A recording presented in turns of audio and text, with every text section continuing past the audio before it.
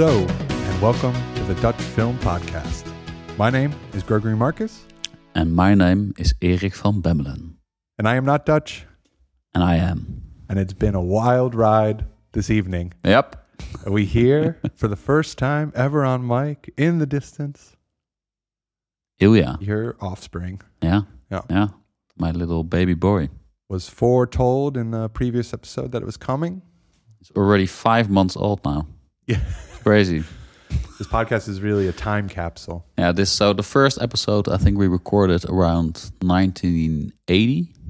And we've been just working our way up until now. 1980. Yeah. Even before we were born. It's crazy. Yeah. It is a time capsule for sure. Yeah. And it's been fun. And we're full swing now. Yeah. We're going. Yeah. We got like 6 or 7 episodes out. I think so. The last one was Borgman. Borgman was the last one you would have heard. We got 2 more coming, even before we're recording this one. This one right here. And we had some bumps in the road recording this one so far. And we got a hard out. Greggy's got to get that last train back to Amsterdam. That last intercity direct. Make it short and snappy. It will also be my last time after recording the pod going back to Amsterdam. True. Because?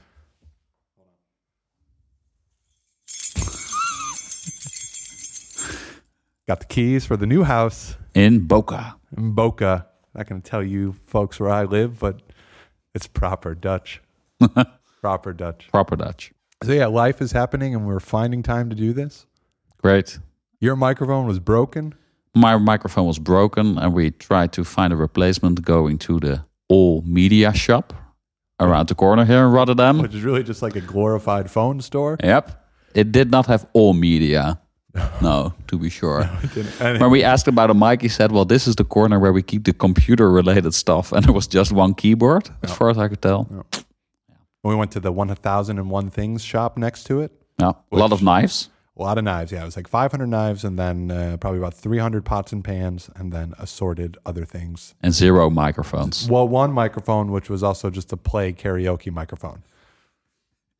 Which the guy we should have gotten that one. Yeah, I got a microphone. Like, no. It was even gold. I mean, and so what more do you we need? broke into your neighbor's home who are out of town and they happen to have a microphone. Shout out to Arash and Diana. And then we had to have dinner, which was delicious. Yeah, and here we are, like 3 hours later. Yeah, but we got a hard out, so we got to get going. Which movie are we? We need to talk about? No, man. We've discussed babies, houses, struggles. This is us. All right, this is us. Let's do it. Okay. What movie are we discussing today? Take it away. Cloaca. 2003 drama thriller? Yeah, sure. By Willem van de Sande Backhausen, who has a son, Matthijs. True. Who maybe one day will be a guest on this show. He has said he will be. And he was in the movie. He was in the movie playing the son of one of the characters. Yeah. And we'll talk about him more, but I always had a hard time with this last name because it's so long. It is a long name. And so I always just called him Matthijs van de Pakhuisweiger because that was close enough and like people could piece it together eventually. Okay. Like a van. This is from Willem van de Pakhuisweiger. True. Yep. You'll pick whatever you can use.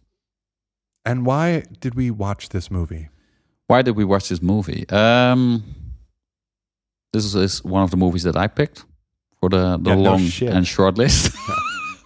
Why did we pick this movie? I really love the movie to begin with. And I think it's really exemplary of a certain style of Dutch acting and Dutch scripting. We should mention the script is written by Maria Goos, who has also written the play where this movie is based on. And the movie is, of course, very much structured like the play itself.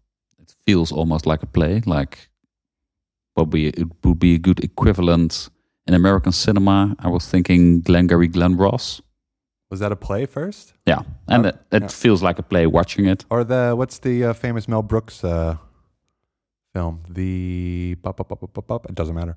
But I have a question though. Did this go back to the theater? Yeah, Well, it was a theater piece first. And then it was a movie. And then it had a second run with different actors. Which I just rewatched one of the best things on Netflix, the Oh Hello on Broadway with Nick Kroll and John Mulaney. And they make a joke. First it was a play, then it was a movie, then it was a play. Yeah, okay. The equivalent of moving back in with your parents. Yeah, okay. I guess that's what happened with Cloaca. And it was also done in the UK by Kevin Spacey, I found out. Who was, just acquitted, but he's still fucking sucks. No. Sorry. And he did it in his own theater in London, which I had no idea he had. Probably doesn't have it anymore. It was probably some place, like some breeding place for him to abuse young men. In their cloaca. We will get to that later. Chickens have a cloaca. Yeah, true. Okay, little so baby chicks. It's taking a lot of me. I was trying to remain positive. This movie really sucks. But I get it. Do you want to dive right into why you think it sucks? No. And why you get it? Or do some plot first? Do some plot, but you have to do it because I already wiped it from my memory. Okay, and also you watched this without Dutch subtitles. Which was quite difficult. Yeah, for sure. Because this one was quite tough. It's a typical movie that is solely based on people talking and what they're saying and the specific words they use and how they say it. And the sound mixing was really bad and the ADR was quite bad as well. Didn't really notice, but if I watched it with headphones, it would have been a bit easier. But yeah, it was tough. I do have the script in the book form, so I will lend it to you afterwards. You should know by now that I don't read. No, that's true. No, that's why we have a movie podcast and not a book podcast. Maybe we'll get around to it. Yeah. Okay, so Cloaca. 4 main characters. Joep. Gijs Scholten van Aschat. Is a name that I will not remember. Gijs, you can call him Gijs. Gijs, yeah. Great actor.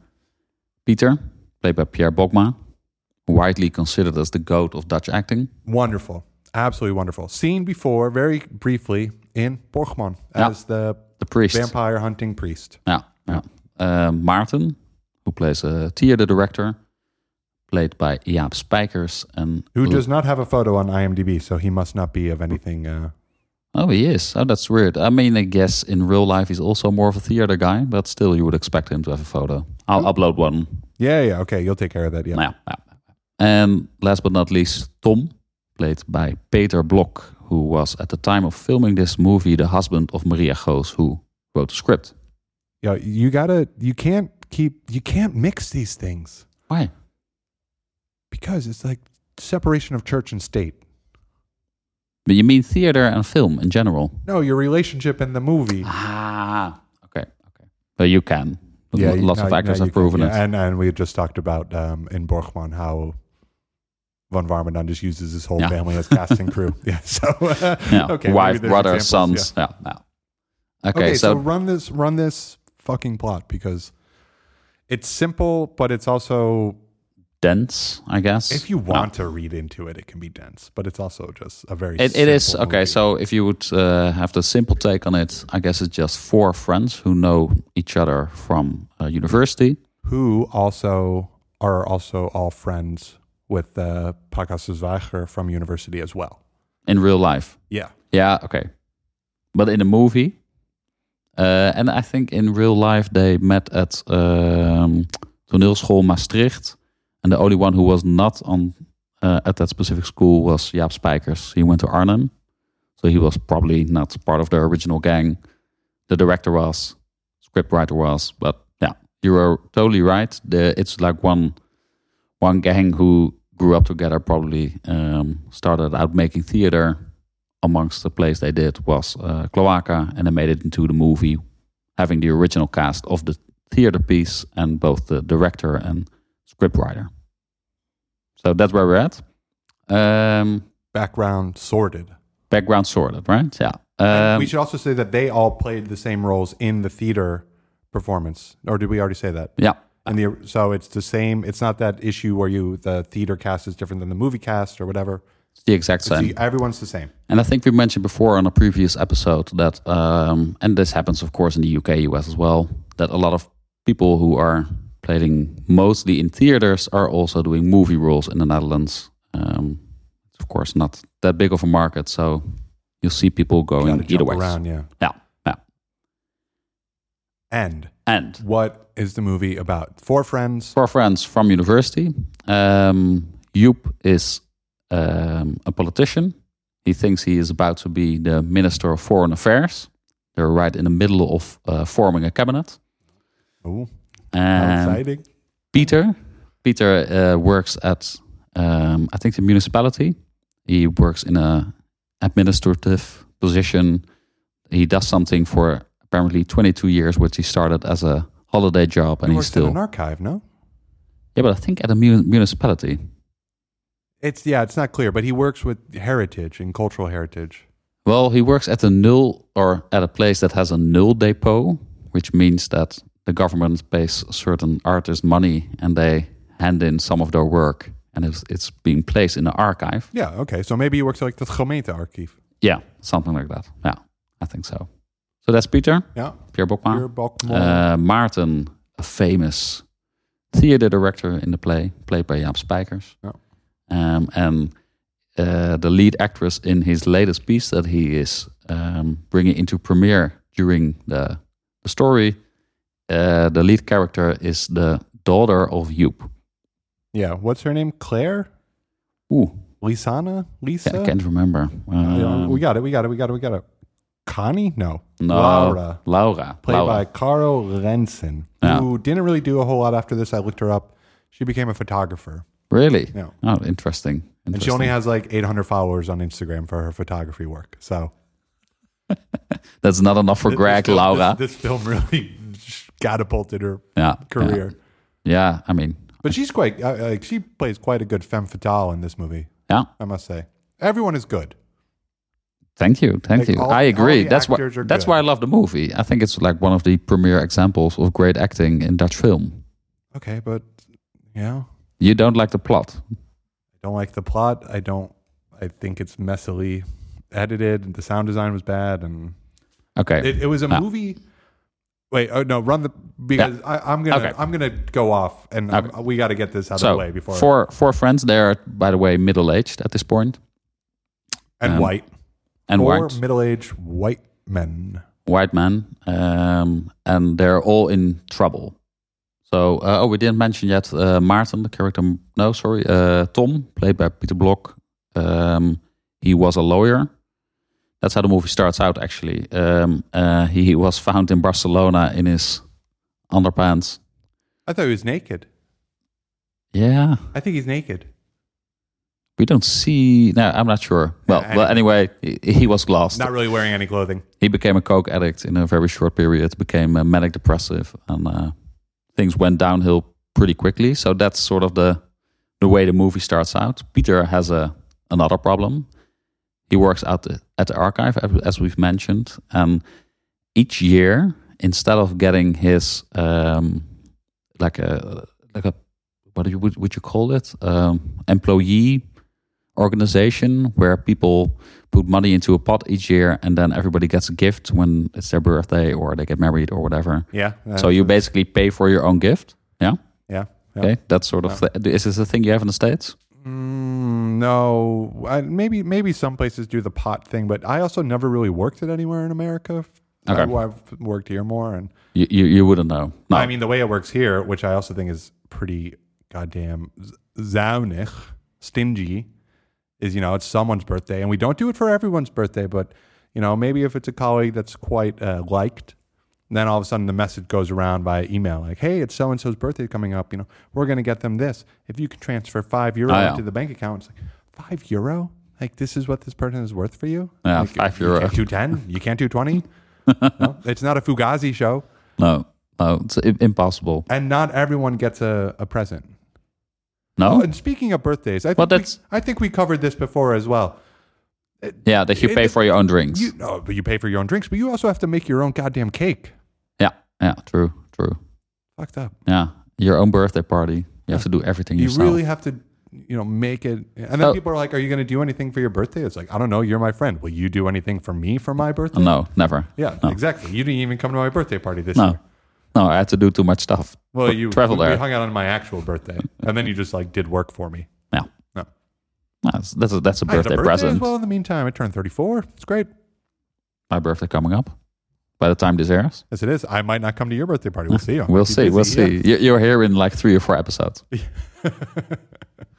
So anyway, Peter is stealing artwork. No, not really. So that's the whole point of the movie, right? Is he stealing artworks, or did they tell him that he can take an artwork instead of... Okay, so after a long time working there, he found out they have this vreugden of verdrietpot. So basically a pot of money... For sadness? For both sadness and joy. So whenever something happens in your life, I guess that's what I meant it to take. That you get some money out of the pot. So it's your birthday. Your cat dies. You get some money. He never got any of that money. So they told him, you can take an artwork out of the depot. Presumably, as he says, all of it in the depot is full of lelijkheid. So ugliness. It's all shit. All the artworks down there. Because it's basically struggling artists who only get to make art because the government gives them money to do so. But not this Van Gobbel guy. Can you imagine that being the way you make art is the government saying, hey, you know what, here's some money. Go make art. Sounds like a great life, actually. Shouldn't you make art to fuck the government? Yeah. Probably if you write it on your painting, the government will never see the artwork itself. They just put it in storage. Yeah, you just deliver it wrapped in brown paper. Right. No. Yeah. Okay. No. Yeah, maybe there's so you could. Yeah. Okay, so he takes the artwork. Yeah. Or he gifted it or whatever. Each year he takes a painting home. And he takes home, I think, in total around like 20 paintings. And 8 of them are by an artist named Van Gobbel. And apparently... that work has become super popular in the meantime, and the works that he just took out of the archive that were probably paid for the government for like a couple of €100 or guilders in that time are now worth 3 million, and he needs to give them back. Yeah, but he can't because we learn later in the story he already sold a bunch of them to afford his lifestyle and his apartment. He has like a nice apartment like on the Amstel? No. I'm not sure. They don't show it somewhere maybe in the Pipe, because there's always this view looking out from outside the Pipe towards Carré. Yeah. See Carré a lot in the movie. Yeah. Mostly Carré. Carré plays a big role here. Should we say what Carré is? Yeah, most people don't know. It's a theater. It's in Amsterdam. It's on the Amstel. People say it's a special place. I really couldn't give a shit. It does look very nice. It's a great theater. You know, the most well-known theater in the Netherlands. In the whole of the Netherlands? Right. Not the Doelen or something in Rotterdam? No. That's also a famous theater, though. Carré is more famous. It's been around longer. Just old, you mean? Didn't they just like bury some dude there? That Peter R. de Vries had his funeral there? Not sure. Oh. No, didn't hear about this. I don't think they bury people at the theater. I've never been to Carré. Pavement? Ooh, no? Pop. Pavement are playing there soon or already played there. And tickets were like €80. That's a lot. Yeah. You go see Pavement? Yeah. You rather stand on the pavement, I guess. Yeah. Yes, I would. So we've covered 2 people and their problems. We have not covered, I think, Joep yet. So the politician. He is leaving his wife in the first scene we see him, or he has a huge fight with his wife. He's even tempted to stab her. Yeah, indeed. And he needs a place to sleep. So he goes actually to... Looking for... Tom. But Tom has just had this breakdown, as we've mentioned. And he's moved. Yeah. Oh, he's there. I thought it was a great thing. He rings the doorbell at what he thinks is Tom's house. And other people open the door and he's like, Tom. He said, Thomas, who are these types that are opening the door? Oh, you've moved. And then he goes to this new place, and it's basically an empty place where Tom is sitting and he's writing. Copy for women's fashion articles. Yeah. Article descriptions. Yeah. That scene did give some like good early 2000s internet vibes. Yeah. You know, just like that blue glow of the screen. And when I saw it in the movie now, I was like, what is he doing? Couldn't remember it, but makes sense. A way to make a living. So he says, no, we cannot stay here. They both go to Peter, whose problems we've already mentioned. We should add that Joep is really scared of being seen during this cabinet formation period at Peter because Peter is gay. And he thinks that might be a bad thing for him. Yeah. Okay. Yeah. That tension is there, and it's explicitly mentioned. But okay, all right. Come. Let's keep going because otherwise. I'm thinking, did we cover all of their problems? Oh no, of course, Martin. Yeah. So the theater director is sleeping with the underage daughter of Joep. Yeah. Indeed. She's 17 at this point because we see her turn 18. Yes. During the story, so the blowjob you see in the beginning of the movie is an underage blowjob. There you go, Dutch cinema. The dude's pretty creepy. Yeah. Pretty dirty, and he's he's a bit ashamed, but and not really. Yeah, but then he's like afraid to tell Joep, and then near the end, he at one point was telling him like, "Hey man, you really can't stay here because I can't be associated with you." At one point, he tells Joep, so the father of Laura, het is een leuk beest, Joep. Which means she's a nice little animal, basically. So yeah, terrible. I guess all these people are terrible in their own way. Peter, maybe less so, and I sympathize Peter's with the only one with integrity. I sympathize with Tom as well. Well, he's a cokehead. Yeah, he's had major problems, but I don't think. And they mentioned this in the movie. They're both like the soft duo out of the four of them, while Joep is like a heartless, cold politician, and Martin is basically the director who does not care at all. Yeah. Okay, so from there, I'm having flashbacks to talking about Hetine plotline. From there, they all come together eventually. I forget how Martin finds his way into the scene. He probably just hears that they're staying there with the three of them. Yeah. Can't remember. At one point, they're all four of them. It's like the gang is back in town. Yeah. They're reunited at Peter, and in a way, they're nostalgic about their past as students, I guess. They're sort of like korballen. Oh, 100%. Yeah. 100%. I mean, that's why they have the scene of the korballers on the boat with the piano and the keg of beer. Yeah. Is it Joep, I think, or is looking at seeing them? No, the first one seeing them is Peter. He's sitting by the canal when he just heard he has to return all the Van Gobbels, and he can't.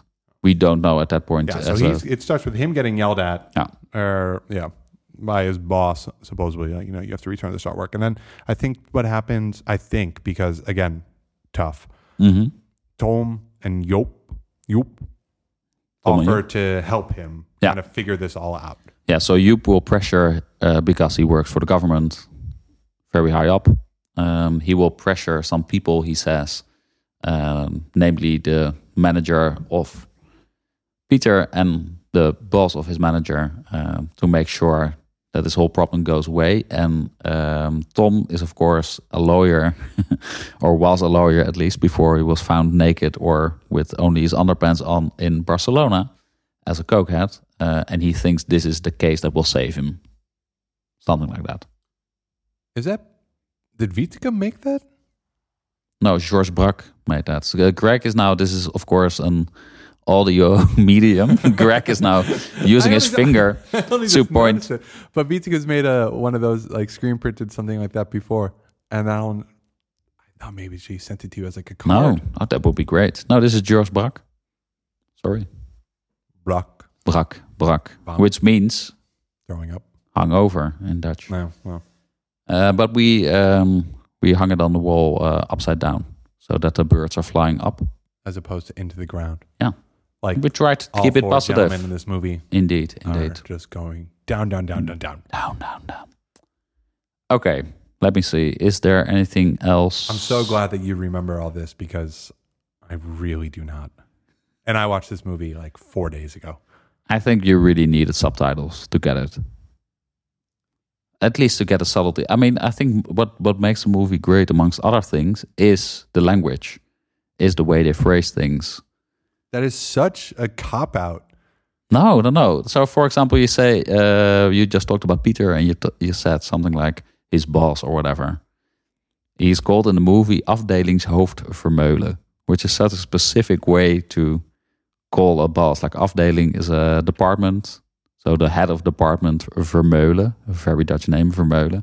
Just that in itself, afdelingshoofd Vermeulen, says so much about what type of person that is. That if you're just like that might be his manager, you're already not catching the full context or the subtleties of what that is.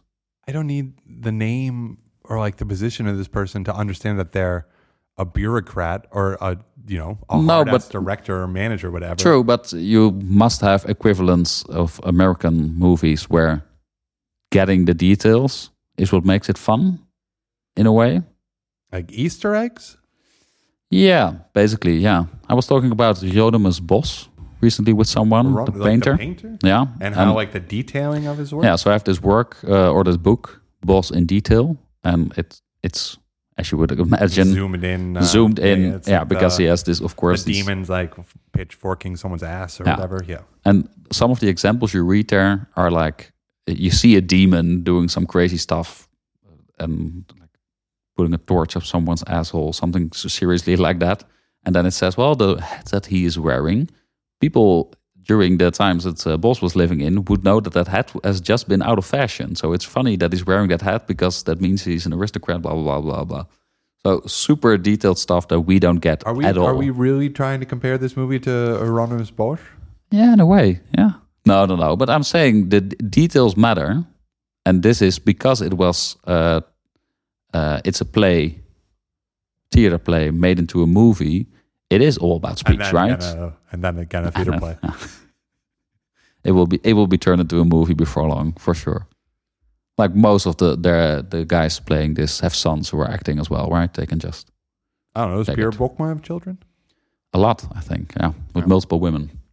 With multiple women. Yeah. Okay. Yeah. All right. Blah, blah, blah. Nothing really works out for these guys.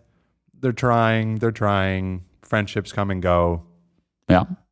That's it. In the end, Pierre Bokma kills himself.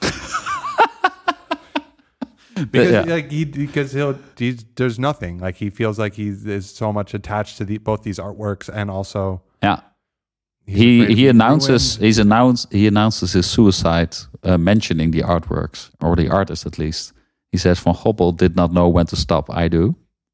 Or did not know when he was finished, which seems like a thing an artist would say, right?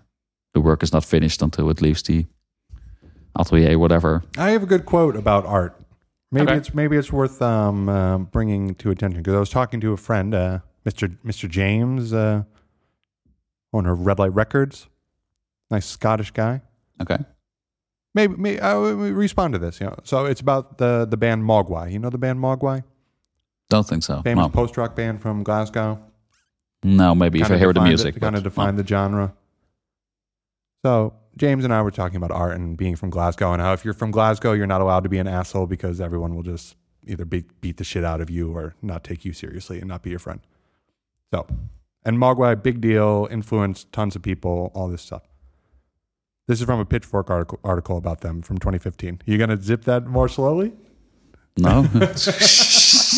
No context for this. Dude. Okay, so this is a quote. I just have it on my phone. So, we tend to believe that art is, or at least should be, an all-encompassing thing. If you're doing it right, you aren't doing anything else, and your identity can't help but be consumed in the process. But Mogwai's longevity suggests that good art isn't synonymous with self-destruction or self-delusion, nor is it endangered by normalcy or decency. In fact, it can be built on those things. Yeah, but then maybe they're the only example where it works like that. No. Also, music is a difficult medium if you talk about art. What? How?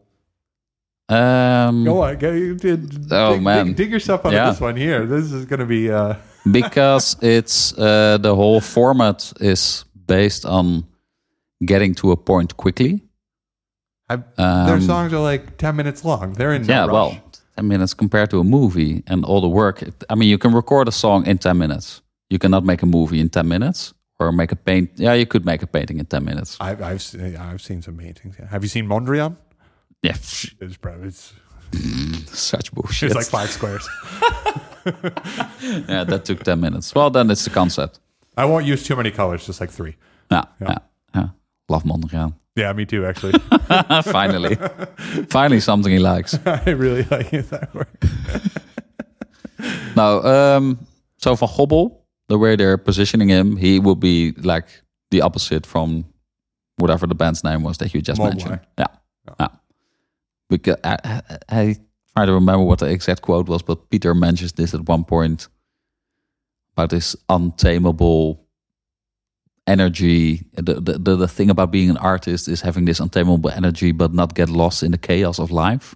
Something like that. Fuck. That's such bullshit. This movie is such bullshit. Like, it's a perfectly fine movie. It's well acted. I get the point that they're trying to make about the struggle or the existentialism or the apathy or whatever kind of philosophical idea comes when you hit 45 or 50 and you don't know where your life is going. It's a movie about glorified midlife crises. True. Very true. Made by people that grew up together and were core ballers, presumably. In real life? Yeah. No. Okay, well... Only the director. He was in the core for like a year, I think. But the rest... And then he went into art school, of course. Okay, yeah.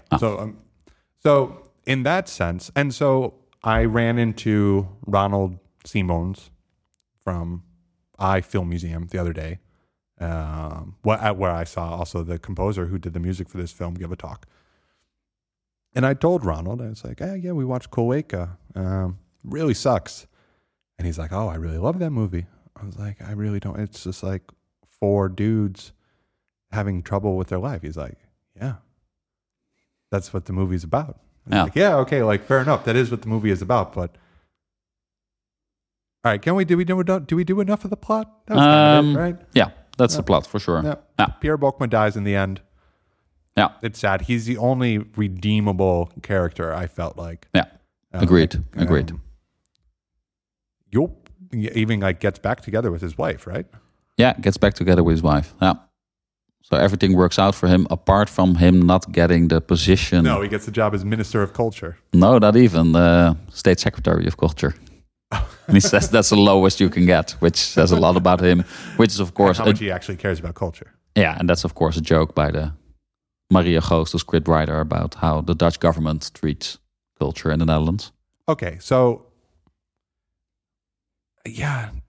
I don't want to give this movie like so much credit because all these points are valid where, Ronald's saying like, yeah, no, this movie is meant to make you feel uncomfortable and you're not supposed to like these characters and you are supposed to not empathize with them. True. And, you saying like, oh no, there's so much in this movie that's actually a satire or a comment on the state of affairs of things in the Netherlands. But I watched this and I just think I really do not need to watch 4 middle-aged white dudes have issues on screen. Like, it's such a 2003 story, even. Yeah, I get that. I am now thinking if I should mention the next movie we're about to discuss.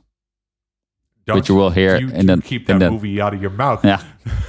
If you talk about white people and their problems in Amsterdam, that's even worse. You will hear about this in the next episode. Yeah, finish this episode because we're gonna. Yeah. No, okay, agreed. But it's the same thing with Het Diner, where again, it's 4 middle-aged, affluent, white Amsterdammers sitting on a table talking about what's wrong with their lives and like having all this infighting and bickering.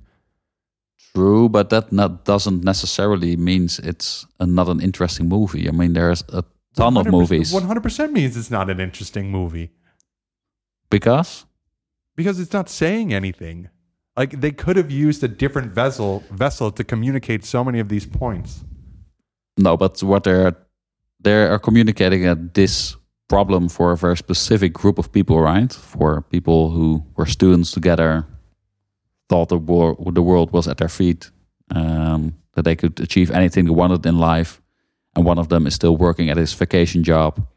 The other one is turning into the state secretary for culture, which apparently is very bad. The other one has become a cokehead, and the other one is basically having sex with the underage daughter of one of his best friends. So, I mean, that's a specific story that you could not tell if it were 4 men or 4 women from a totally different background, right? But is this a story that's worth telling? It will be, no matter how well executed it is. It will be a fucking shame if this was the only story that is being told, for sure. Yeah. And I mean, to at least give some credit to your point, during the time that the movie came out, and that. Who do you think was dominating cinema in the Netherlands at that point? People like this. Yeah, for sure. Okay, so it's an in-crowd thing. Yeah, I guess you could say that. That is also an issue with the Dutch cinema scene, is that it is a very in-crowd. Yeah. So all the Dutch television.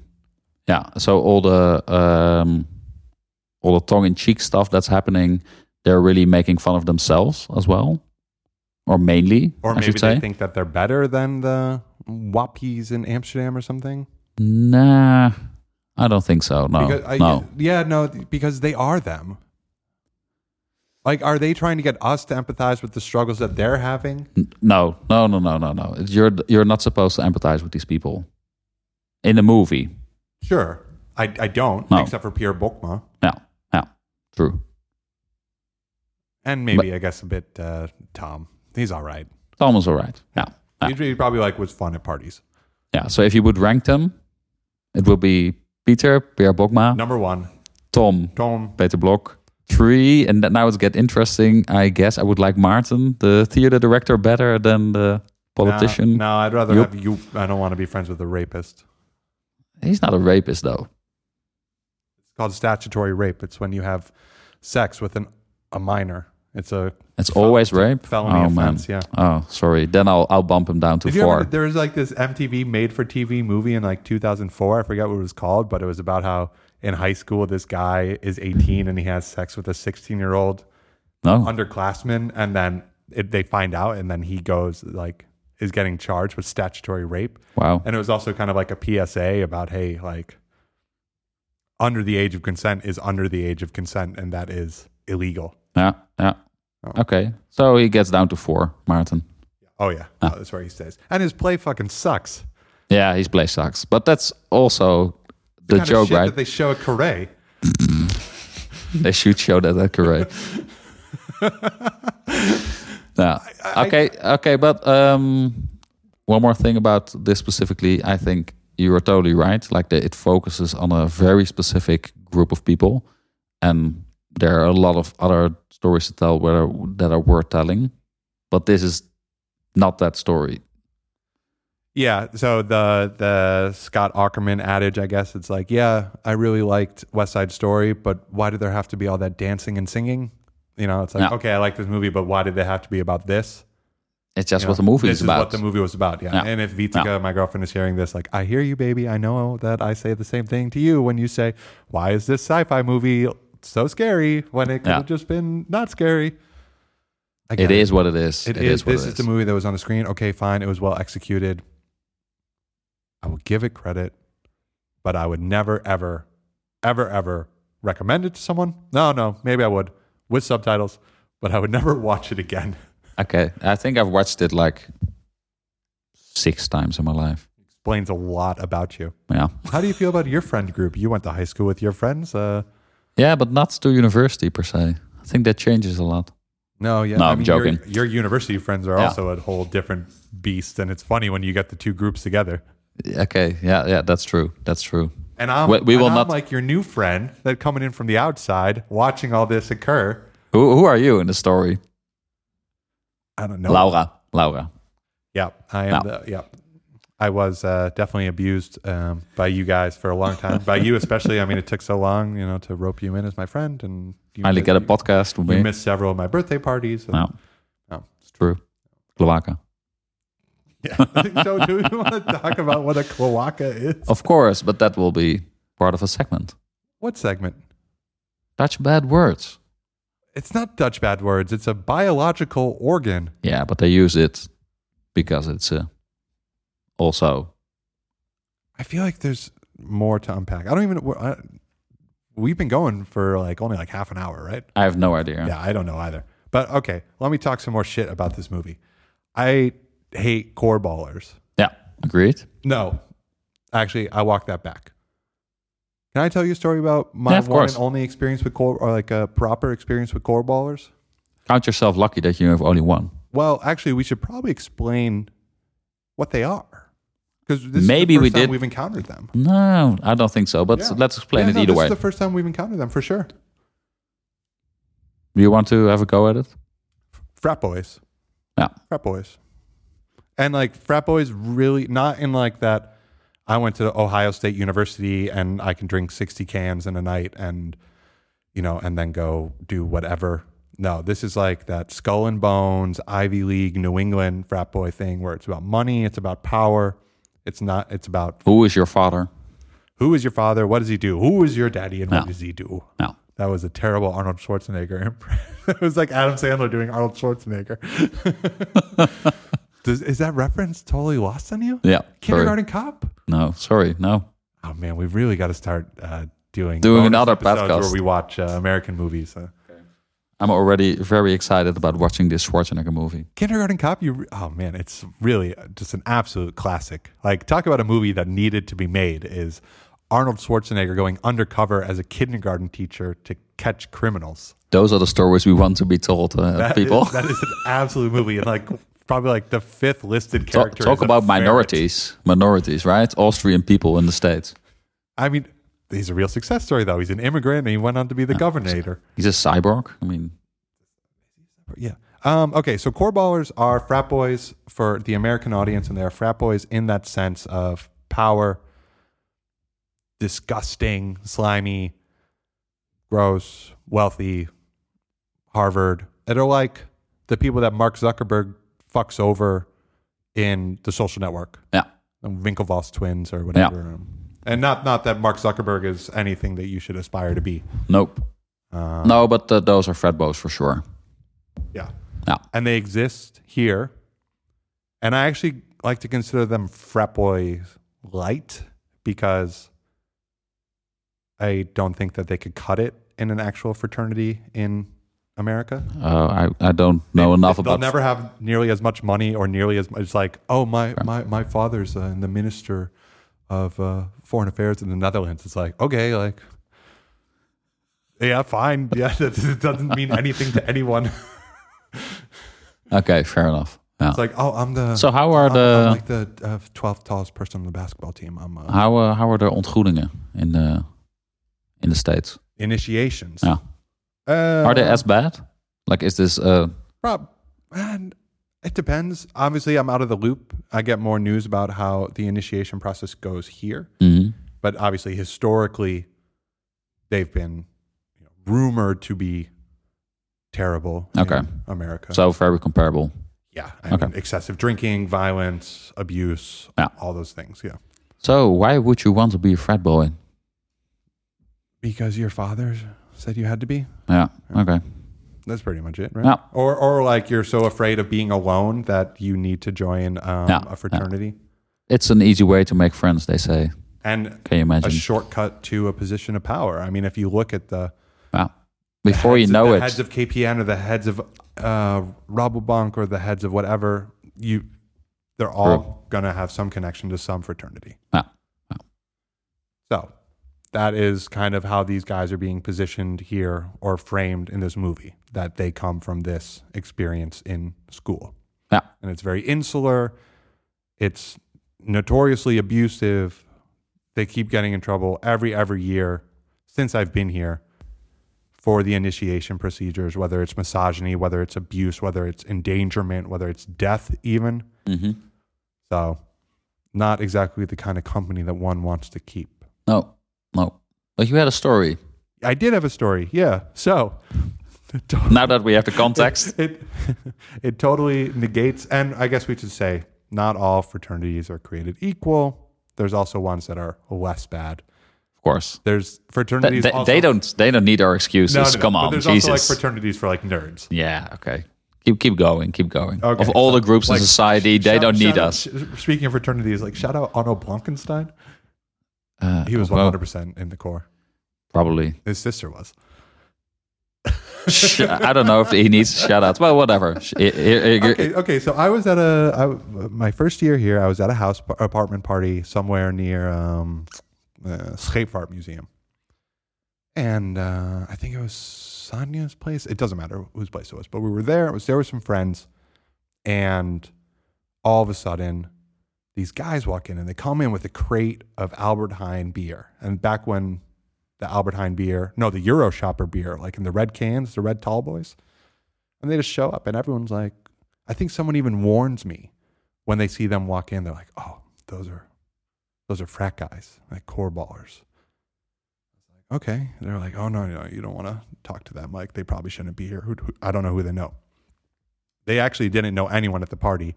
They just saw that there was a party going on, rang the bell, came up. They did bring beer. Great.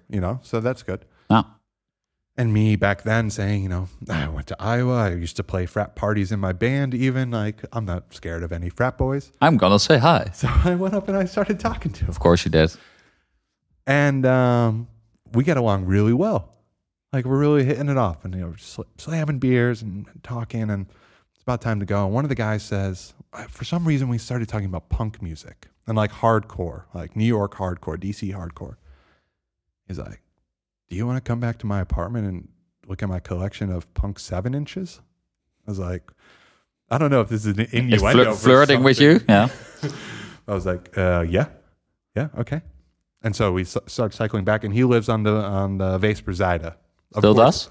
I don't know, but I could point out his apartment if if I were there.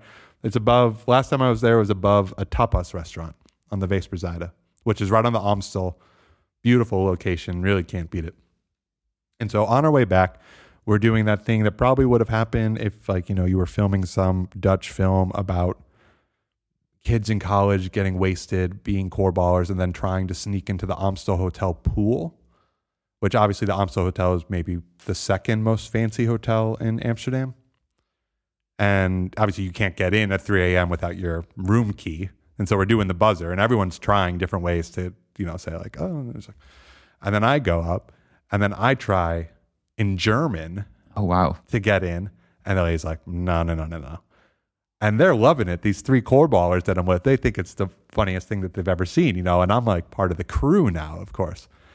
This could be a scene in Cloaca. It could have been, yeah. It would have been better if we actually got into the pool of the Amstel.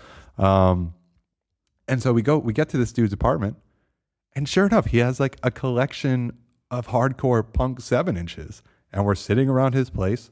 He turns on, he has like a friture, like a fryer as well. And he makes, several portions of bitterballen for us. And we're just sitting around. This is an old Dutch story. Listening to punk records. I mean, I'm like, these guys aren't that bad. And they rowed crew for Neros, like the real like core rowing crew that's on the Amstel. Hardest English word to pronounce for a Dutch person. Neros. Rowing. Crew, yeah. And at the time I was living next to Amstel Station. And so I wound up seeing the guys at the Albert Heijn on the Wieboudstraat quite a bit. We never hung out again together. And like the more that we saw each other after that night, of course, the first time it's like, "Hey man, what's going on?" Like, "Oh, wow, it was so fun. Let's do it again sometime." And then as the months went on, it was kind of like we stopped acknowledging each other. But it always put some feeling of sentiment. You just spent a lot of time explaining why korfballen are not that bad. Well, you're such a big heart. I mean, these 3 could have also been like terrible people. Yeah, you would not know. But judged on this one evening. Yeah, I mean, to be fair, I couldn't believe it though. Probably korfballen are just like normal people. Under all the screaming They're just and in a drinking. Cheap Brooks Brothers suit, and they never do the top button of their shirt. And yeah, fuck them. Yeah. Okay, fuck them though. Fuck the core. Fuck the core. Yeah.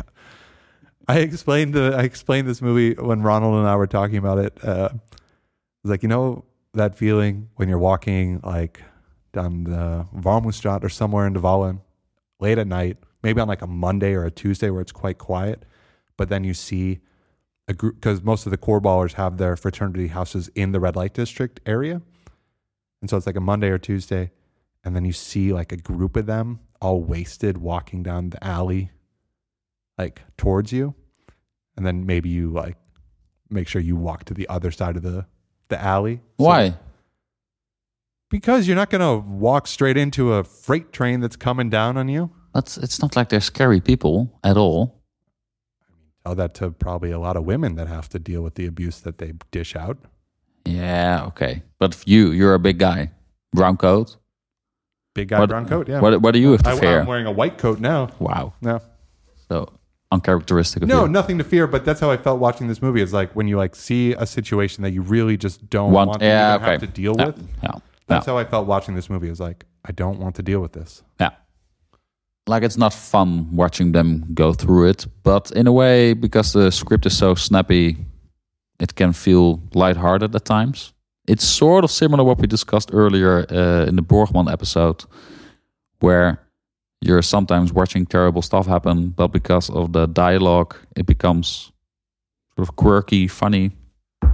Yeah, I think Van Warmerdam does a better job in that sense. I think Cloaca may work better as just a theater piece. I will give you that. And I'm sure Hetine works better just as a book. You know? Yeah. Oh, yeah. Yeah, for sure. This is also one of those situations where someone needs to say, hey, this probably just works on its own. Yeah. I agree. Yeah. So that's it. I mean, that's not it talking about this movie. Oh, okay. No, I have one more anecdote in my back pocket, or one more thing to describe this movie and why I don't like it. So my mother, love her to bits. Shout out Day Marcus. She does not listen to this podcast. Oh. Yeah, I know. She doesn't know how to. Then we could switch she doesn't know how to work a podcast, even though I showed her when I was home. Send her an MP3. That might actually even be more difficult. Been divorced twice, had 2 rough marriages. Great single mom, did everything she could for us. But when A Marriage Story came out, the Noah Baumbach film from 2020, 2019, with Adam Driver and Scarlett Johansson, I said, Mom, you got to watch this movie. I think you'll really like it. You know, Adam Driver's in it. I know you like Adam Driver. She's like, Greg, I've been through 2 divorces. What do I need to watch a movie about a troubled marriage for? Interesting. Yeah. I mean, you could argue the exact opposite.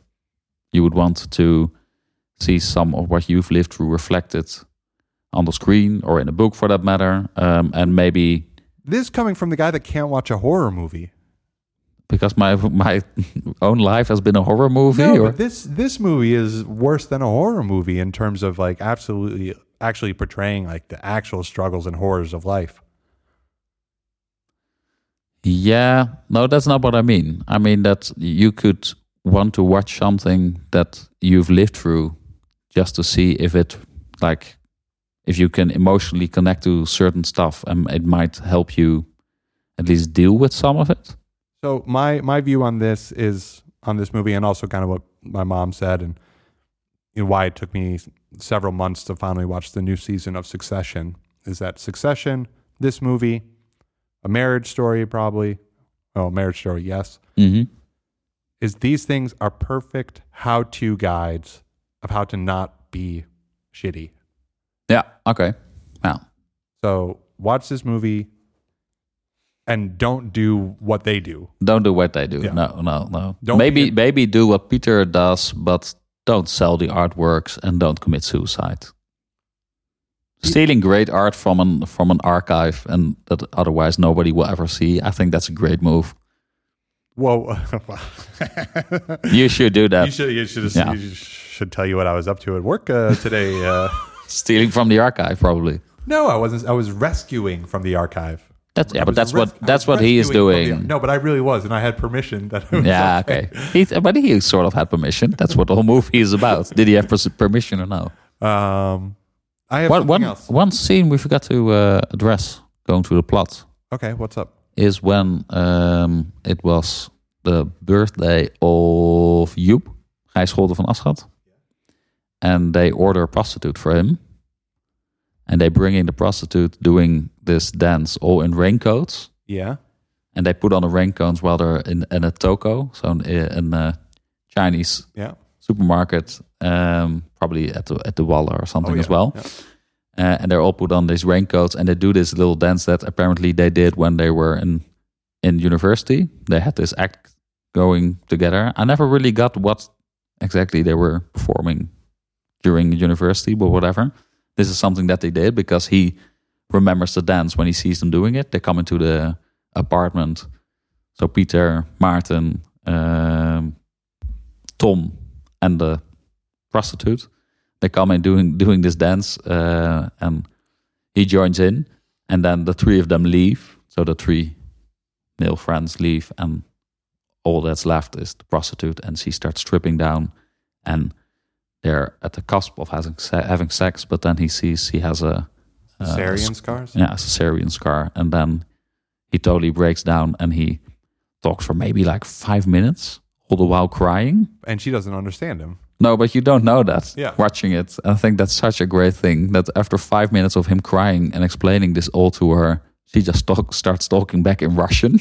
But like that scene, I also don't know if, and I don't know if it's my own prejudices, it probably is, but I can't tell if that scene is a comment on how Joop is not taking into account this person's feeling or who they are or anything. And of course. Yeah, but I also can't tell if then they're using an Eastern European who are like a highly oppressed minority in the Netherlands. Also, but that's exactly what they're saying.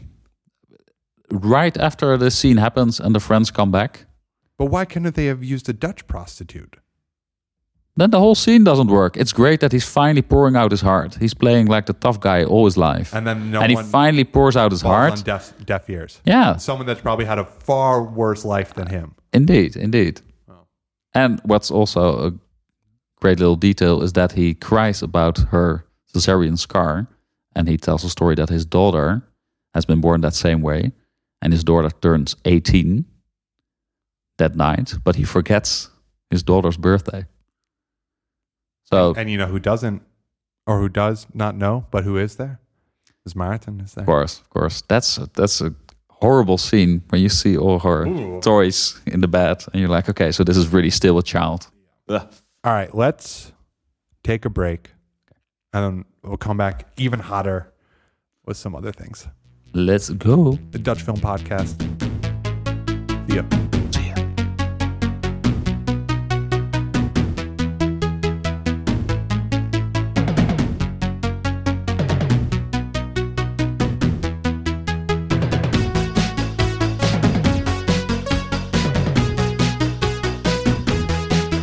And we are back, people. We're back. We got some tea. Got some tea going, tea gang. Because it's late. This is the latest we've ever recorded.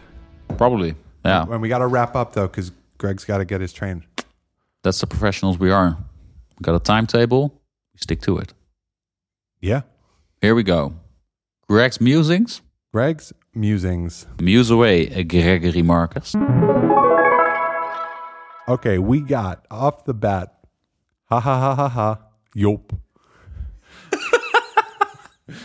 That's amusing for sure. You're a deep creature, aren't you? So when I reread this today, I didn't know what it meant, and then I realized enlighten the people. Each of the four gentlemen get a title card. That's like there's like a freeze frame, and then their name comes up in this kind of aggressive, very early 2000s font.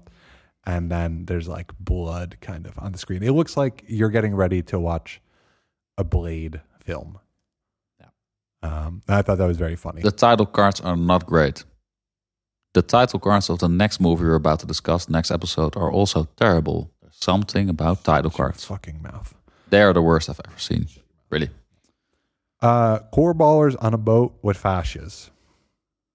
I want to say something about fascias because I don't think I've expressed how much I hate them before. Move to Rotterdam. What, you do pints? Fluitjes. Oh, I'll get the fuck out of here with the fluitje. If you want a vaasje specifically in Rotterdam, you have to mention it. Like if you don't say anything at all, you'll just get a fluitje. It's honestly embarrassing to see people drinking out of such a small glass. Do you know how much, and like, because the service is so bad here, like kind of across the board. Yeah. It's exhausting to get drunk because you just got to keep ordering. I totally agree. Yeah. I mean, what people would say is then you know your beer is nice and fresh. Yeah, but the beer fucking sucks. Yeah. You need to keep drinking also. I mean, nice and fresh. Empty those glasses, people. And you would also think normally a fash, in terms of the quantity per cent to the ounce, whatever, is cheaper the more you buy. Yeah. So a pint, let's say, is €6. But a fascia might be $2.70. Nah, where? Well, not anymore. No, Let's like think like back to when you could still get a fascia somewhere for $1.90 even, whatever. No. Usually it's cheaper to get a pint by 10 to 20 cents than it is to get 2 fascias. Yeah. And you would think with the Dutch stinginess, which, okay, is a stereotype and also accurate sometimes. Mm-hmm. You think, oh, well, I'll go for whatever's goedkoper. That's why I normally buy this is only a 26-pack. Normally I buy the 52-pack. Cigarettes. Which is cheaper We should per say. cigarette. Yep, cigarettes, yes. Which is cheaper per cigarette than a normal pack. I love how you're talking about cheap cigarettes and cheap alcohol. Say something about fruit as well. If you buy fruit in great quantity, then... I mean, it's all terrible here anyway. Okay. Stick to your cigarettes. On to your next musing. Okay. Before you die, please. Hurry up. Next one. What a girl sees looking up while giving head. I did think that the camera angle work in the scene when Martin is getting a blowjob from Joop's underage daughter to be quite horrific. Yeah. It was great. He looks gross and old. And it made me like also never want to get a blowjob again because like, is this what it looks like? Yeah. Okay. I get what you're saying. Yeah. So I thought also I don't get what you're saying. That was a good sentiment or like a good way to visualize the power dynamic and everything. Yeah. Boobies. Yep. Ton of them. 2 pairs. In our, we don't have a segment for that. The nudity count? No. No dicks. No dicks. No. Which is funny because a large portion of the plot line is that one of these dudes walked naked down the streets of Barcelona. You think they could have just shown him fully exposed? Yeah. But maybe some, I don't know. It is quite not liberal here in film. That was a joke. Yeah. These montage segues, I have no idea. I don't remember. Maybe when you see the like coke binges that Tom goes on. Is that what you mean? Nah, I can't remember. Okay. Great musing. Boterham met kaas. There's a scene in the morning when they're all going to work and Joop is eating what probably the most typical breakfast that I see on the train is 2 slices of bread with plukje of cheese. Yeah. That's it. I have never eaten it, and I will never. I hate it. But most Dutch people eat it for both breakfast and lunch. I'm a big fan. And maybe even for dinner if they have some soup, like erwten soup. Yeah. I like it. I'm into it. I thought it was stupid in the beginning, and now... You love it? I get it, It's simple. It's not vegan. That's what I'll say.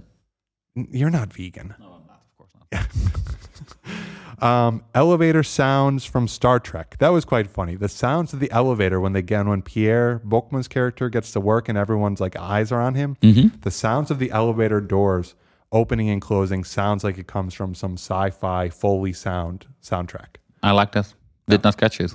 I'll have to watch this movie for like the 7th time. Thank you, Greg. Bernese Swiss Mountain Dog. That is the breed of dog that Laura gets from her mother for her 18th birthday. Ah, okay. Oh. Beautiful beast. And an actual beast. Beautiful beast. Are you talking about Laura or? No. That was... That's her boyfriend calls her. And if you are to look in the year 2000, Benjamin Franklin Elementary School yearbook, 5th grade, Heather Farrar's class, Gregory Marcus. You've lost me. Dream profession, breeder of Bernese Swiss mountain dogs. Great. Yes, it is in there. My favorite dog. Wow. At that time. And you thought this would be your profession. That is going to be my job. I'm going to breed Bernese Swiss mountain dogs. And you ended up being the state secretary for culture. Look how your life turned out. Yeah, actually, I wouldn't mind that job. I feel like I could do some good. Laura looks like Linda Blair. Who's Linda Blair? The girl from The Exorcist. Yeah.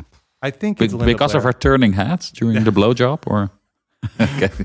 I think I was thinking of Linda Blair, but maybe it was someone else. But I think Linda Blair, young Linda Blair, who went to... She sort of looks like Scarlett Johansson in a way as well. I'm talking young Scarlett Johansson, Lost in Translation, Bill Murray being the Martin in this instance. Yeah. She gives me the same vibes. Like aesthetically, you mean? Yeah. Or in terms of how she plays the role of... No, aesthetically. But I have more on Linda Blair, though. I'll look up The Exorcist. Went to school with my dad. Really? Same class, Staples High School. Oh my God. I know. Yeah. Connecticut, man. It's all connected in Connecticut. Is that the official slogan or? No, it's the Constitution state. Oh, boring. Yeah. It's all connected in Connecticut. Please sell them. Connecticut? Yeah, Connecticut. Connecticut. Yeah, that's how you remember how to say it. Yeah. Uh-huh. When I was at the notary, he was reading off, Gregory Marcus, born September 23rd, 19... born... Really? Connecticut. He's like, you said you were from Chicago. I was like, yeah, but I was born in Connecticut. He's like, huh. Oh, this is weird. Knife. There's a scene when Tom is making dinner and he's hugging with a knife. That's great. That's Chekhov's gun, You knew that someone was getting killed by a knife later in the movie. Yeah, I noticed that as well. Yeah. Okay, this is a good one. Getting old, don't get pathetic. This is kind of a note to self. Okay. Highlight that one. Yeah. And final musing, Asian grocery stores, a.k.a. a toko. Toko, yeah. Probably the best stores. Yeah. In the whole of the Netherlands. Yeah, for sure. Yep. That's it. That's Greg's musings. Some great musings there. Thank you, Greg. Okay, now we're on to our next segment. Oh, man. Dutch bad words. There's a lot in this one. Okay, start the tune. Uh-huh. And there we are. I had to pick this one because it's the title of the movie, Cloaca. And you already mentioned, you know what it means. Tell me what it means. It's the orifice on animals, specifically, I know it from chickens. Birds in general, I think. Which is where they shit, piss, and lay their eggs out of. Very good, very good. Yeah. And it's Latin for sewer. How about that? That seems a bit disrespectful to birds, huh? Yeah, but I guess the way they use it in the movie, it's the way of saying hello between the group of friends. I think a very frat boy kortballen thing to do, right? To use a Latin word for basically piss and shit as a way to say hi. And it really fits in their whole like, hey, Lulu, hey. Piss. Oh, maybe I'll say that for the next episode where I do my kortbal impressions. Nice. Yeah. Can't wait. But piss and shit, but also giving birth to life. Nice. And letting go of some stuff that's harmful to your body. The birds are fucking insane. Yeah, they are. Yeah. And shout out to birds, though. I love birds. Birds are really cool. Yeah. All right, what else you got? That was definitely the best one. I would expect because of the type of script this movie has to have a lot more curse words. There were some nice curse words, of course, but not a lot that we did not cover yet. I did have one. Suffe nichtenlul. Oh. Something dick. Ja. Suffen? Suffe. S-U-F-F-E. S-U-F-F-E. Ja. Suffe. Okay. And next? Nichten. N-I-C-H-T. E-N. Yeah, but N-I-C-H-T would be... Nothing? No, in no. German at least? No. Yeah, I think we already mentioned the word nicht in an earlier episode. All right, what's it mean? Homo, gay, it's like a slur. Yeah, and suffe means dull. So it means the dull dick of a homo. And do they use this to describe their... Peter. Yeah, okay, that's how you talk to your friends, yeah. Yeah. And one of the things he says in response is ruk de dag, which is a play on... Do you know this? Rug, dag? Ruk de dag. What does it refer to? Carpe diem. Pluk de dag. Ja. En ruk de dag is? Stroke the dick. Yeah. Aftrekken. Which I think is a really, jerking off sounds better in English, but like aftrekken. Aftrekken just does the job. Yeah, I think those are the best, or the worst, I should say, bad words that I called. Right, yeah. That's it. That's bad words. So, and in general, I mean, a lot of homophobia, even some anti-Semitic stuff, I think. Racist, yeah. The works. What you would expect of 4 middle-aged koorballen who are going down. Honestly, I think in 2003 you can expect it from any middle-aged white Dutchman. Yeah, you'll hear it in the next movie we'll discuss. Yes, we will. Let's see. Did we cover it all? No, I have one more thing. Okay. Tell me. The IDR Labs 3-minute sociopath test, because if you like this movie, you must be a sociopath. So, what? Are you ready? You have to answer these questions. Okay. I repeatedly lie to or trick others for my personal gain or pleasure. Not me. Describes me somewhat. Definitely me. Not me. Yeah, fair enough. That's true. I do what I want when it feels right to me, regardless of what others want. No. I wish. I engage in unnecessary risk-taking or dangerous behavior with little regard for the safety of myself and or others. I pretend to, but I never do. Yeah, no, that's true as well. I don't see the point in taking on responsibilities. They just weigh you down. Tell that to Lil Ilya. Okay, also not you.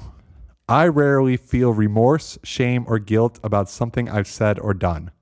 My life is filled with remorse, shame, and guilt for things that I've said and done. That's how I would describe life in general. I use charm and wit to manipulate others for my own benefit. Oh, yes.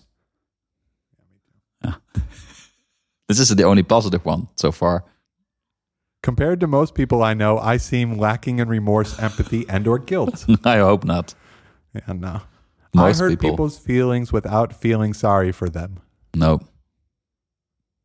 I have no problem lying to get what I want. What's going to be funny is like if it actually turns out that if you're not all these things, you're a sociopath. I mean, so no. I don't see the point in feeling sorry for other people and have no desire to help others. Shit, that's also not you. Okay. These are easy questions. Not sociopathic. Okay. However, please note that tests such as this one cannot replicate the judgment or of an actual healthcare worker. If you feel that these results are inaccurate, you should schedule an appointment with a doctor or a mental health professional now. That's how I feel. I'm not a sociopath. I feel like this needs further investigation. Yeah. We'll let you know in the next episode. All right. This about wraps it up. Wrap it up. Cloaca. See it with subtitles. It's fine. It says a lot about Dutch society. It does say a lot about Dutch society. It's a fine movie. I love the movie. Love the script. You can borrow my book, which has the script. I'm not saying this only to you, Greg, but to everyone listening. I would tell people where you live, but I don't even know your address. I just know how to get here. Rotterdam, people. Yeah. Just go to the middle of Rotterdam and scream, and I will hear you because my ears are perfect. Okay, but you have to get in line because there's a bunch of people in the middle of Rotterdam just screaming on the streets. All right, everyone. Dutch Film Podcast. Thanks for listening. Also, like and subscribe and tell a friend because tell more friends. Yeah, we're really you fucking psychopath. We're really putting effort in here, and it cost me like €25 to get down here with the train. So maybe send a tikkie, right? Yeah. Patreon, whatever. We don't have one, but find a way. Just get us money. Just go to the middle of Rotterdam and throw the money. Throw the money in there. Yeah, that works. Yeah. But find it. All right, Dutch Film Podcast. Cloaca. Later. Bye.